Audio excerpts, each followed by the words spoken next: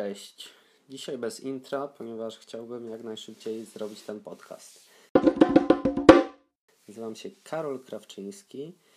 Jest to mój chyba 4. odcinek podcastu.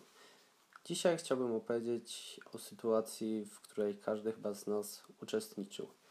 Wyobraź sobie, że robisz coś bądź mówisz i potem po chwili, być może wieczorem, być może następnego dnia zastanawiasz się, czy dobrze zrobiłem, czy może powinienem zrobić inaczej, głupio wyszło.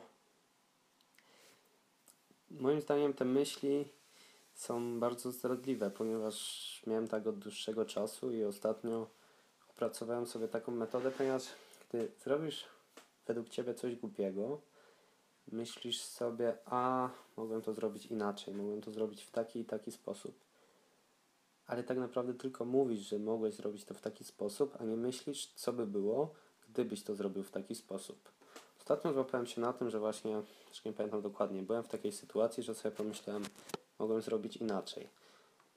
Ale potem znów naszła mnie myśl, że ale jakbym zrobił inaczej, to bym sobie znów mówił, że mogłem zrobić właśnie tak, jak zrobiłem, więc moim zdaniem to jest strasznie głupie myślenie, ponieważ zawsze będziemy mówić, że mogliśmy coś zrobić inaczej.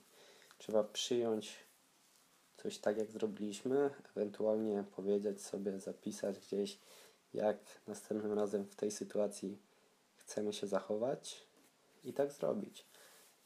A to, że my mówimy, że mogliśmy się zachować inaczej w naszej głowie wieczorem, bądź zaraz po tej sytuacji, to tak naprawdę nic nie oznacza, ponieważ gdybyśmy zrobili inaczej, moim zdaniem, zawsze byśmy mówili, tak też nie jest dobrze, więc to, na co niedawno wpadłem, jest, aby po czynie bądź słowach, które uznamy za niezbyt stosowne, zastanowić się, czy gdybyśmy to zrobili w inny sposób, rzeczywiście bylibyśmy z tego zadowoleni.